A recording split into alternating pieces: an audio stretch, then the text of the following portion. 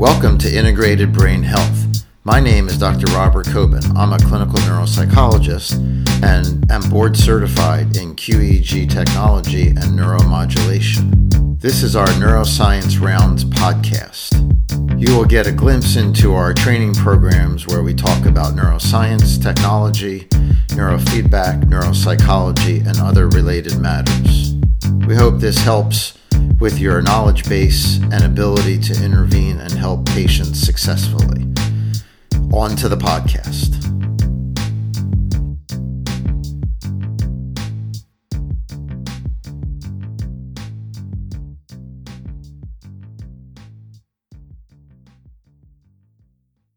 Welcome to Neuroscience Rounds. We're going to start this series out with a very brief, basic tour of some neuroanatomy. So to start, your nervous system has two parts, the central nervous system and the peripheral. The central is broken down into two parts, the brain and the spinal cord. The peripheral is the somatic and the autonomic. The somatic brings information from the outside to the central nervous system. So we have sensory information, limb position, information about the outside environment. Then you have the autonomic, which is more regulatory. It has three parts.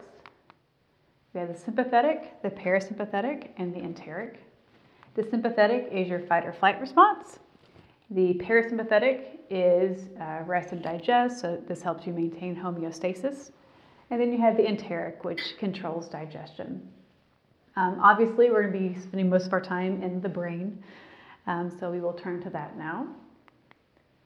So before we get into the brain, it's important to know some vocabulary about navigating your way around the brain. So you have dorsal or superior, which is up. You have ventral or inferior, which is below, unless you're talking about the body, in which case ventral is your stomach and dorsal is your back.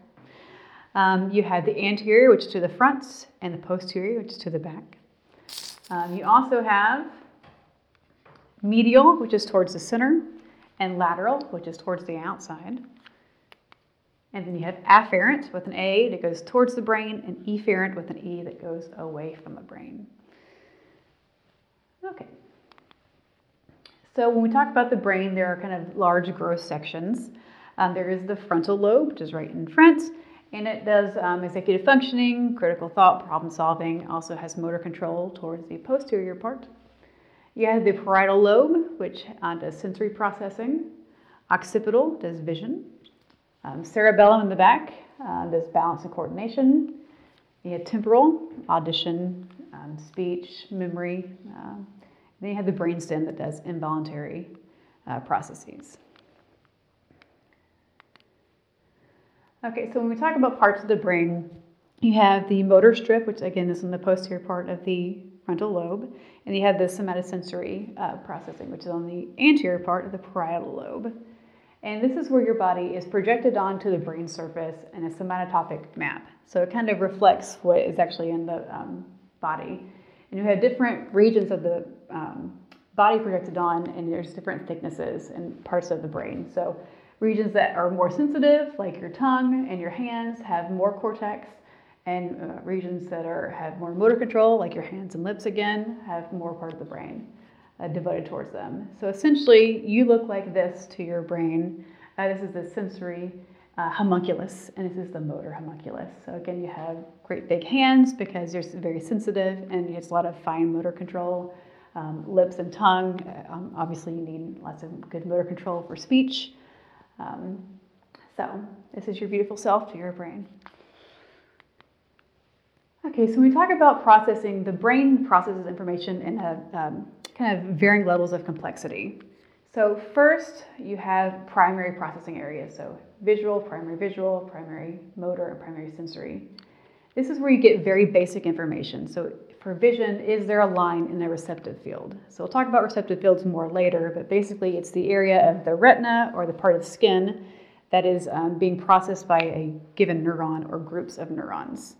So for vision, if there's a line in the very specific part of the retina, it will indicate that, and then you have an adjacent receptive field, and you see how the lines kind of connect.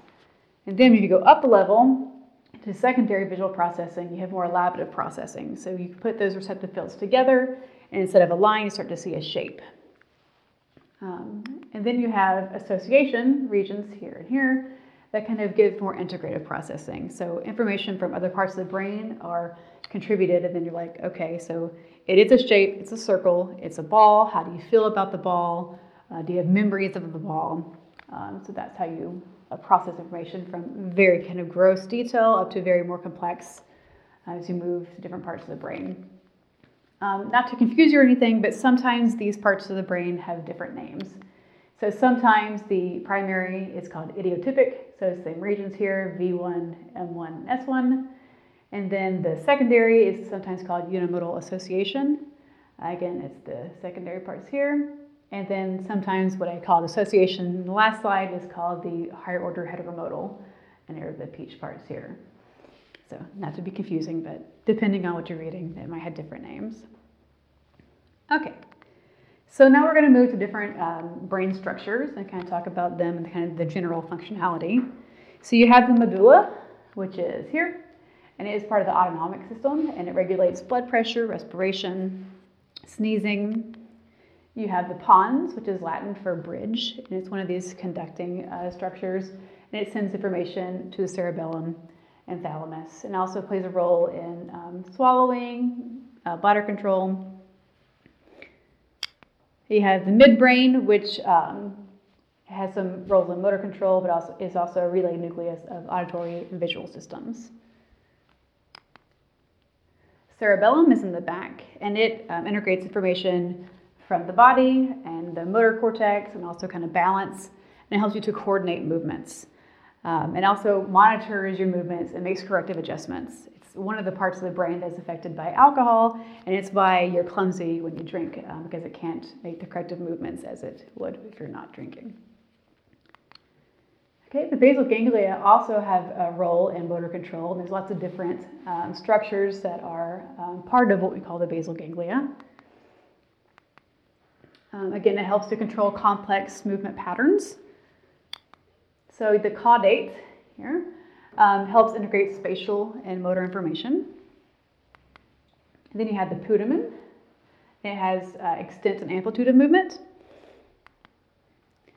The globus pallidus, which helps you to, it has inhibitory roles, so it helps you to not make jerky movements and keep your movements real smooth. Then you have the substantia nigra, which is plays a role in the GABAergic and dopaminergic pathways. This is one of the parts of the brain that is affected in Parkinson's disorder. And then you have the subthalamic nucleus. It has a role in action selection. And you have the limbic system, moving on. And of course, the limbic system is about emotion, learning, and memory. So you have the hippocampus, which is obviously a part for memory. Amygdala, which is part of the autonomic system. So again, this is your fight or flight response. And it's again important for trauma, PTSD, anxiety. Then you have the hypothalamus, which links the nervous and endocrine system and regulates metabolic processes. And then we have the thalamus. So it is a big relay station. So everything that comes up from the body to the brain, except for smell, goes through the thalamus and then out to where it areas in the cortex to process it further. The thalamus is a very complicated structure that we will go into in much more detail in the coming weeks, but just kind of give you a kind of brief overview. Different parts of the thalamus are different relay nuclei for different parts of the brain. So, for example, the bottom, the ventral, is for motor areas. You have the posterior for visual, but it's much more complicated than this. This is a more complex image. So you see here, so the anterior parts going to go towards the middle. You have the green here for the frontal parts, the red and pink for motor, blue for sensory, I guess purple for visual. Like I said, as we go into the different senses in more detail, in the coming weeks, we'll kind of talk about the thalamus more. But important now to know that it has a really big relay nuclei for all the different sensory things. Okay, so take a step back now and talk about the neuron. Kind of important. So the neuron has dendrites, and these are the parts of the neuron that receives information. And then you have the axon that sends information. When you hear the word gray matter, that's talking about the dendrites in the cell body. The axon has myelin. So this is like insulation on an electrical cord. And the more myelination you have, the faster the electricity or the action potential can move along the axon and go to where it needs to go. So the more myelin you have, the faster the information is sent along. That is the white matter. So what you'll see here is on the other end here, you'll have another neuron with more dendrites over here and spread out 2 other neurons. This is a very kind of gross simplification, but in general, there are 2 types of neurons. There are the pyramidal cells and non-pyramidal cells. The pyramidal cells are shaped like pyramids, and they are projection neurons. So they take information away to different parts of the cortex. And then you have non-pyramidal, which are circular, and they receive information. So the cortex has 6 layers, and it goes from the surface to deeper in the brain, where the surface has more localized processing, and the deeper you go, it's more distributed. So the top layer has glial cells, that's kind of structural cells. And then you have layer 2, which has small pyramidal cells. 3 has larger ones that kind of go out to other areas. 4 has the non-pyramidal that receive information. 5 have the largest pyramidal cells that go out to the basal ganglia. Again, that's motor control, brainstem, spinal cord that sends out. And then you have deeper, level 6 that projects back to the thalamus. So information goes from the body through the thalamus out to the cortex, but also goes back to go to different parts of the brain. And then you have white matter below that has lots of different axons that are running, communicating throughout the brain. So there are 6 layers, but the layers have different varying thicknesses depending on where you are in the brain and the role that it plays. So for example, layer 4 that has the non-pyramidal cells and receive information are much, there are more of them, and the layer is thicker in sensory processing areas because it has to receive information and process that. So like in V1. Whereas layer 5 is thicker in motor areas because it has to send information out to the body, so that would be bigger in M1. So you can see we're getting more and more detailed, so I'm going to stop here for today, and then next week we're going to go into more detail about sensory processing. Thank you for the round 1 of Neuroanatomy.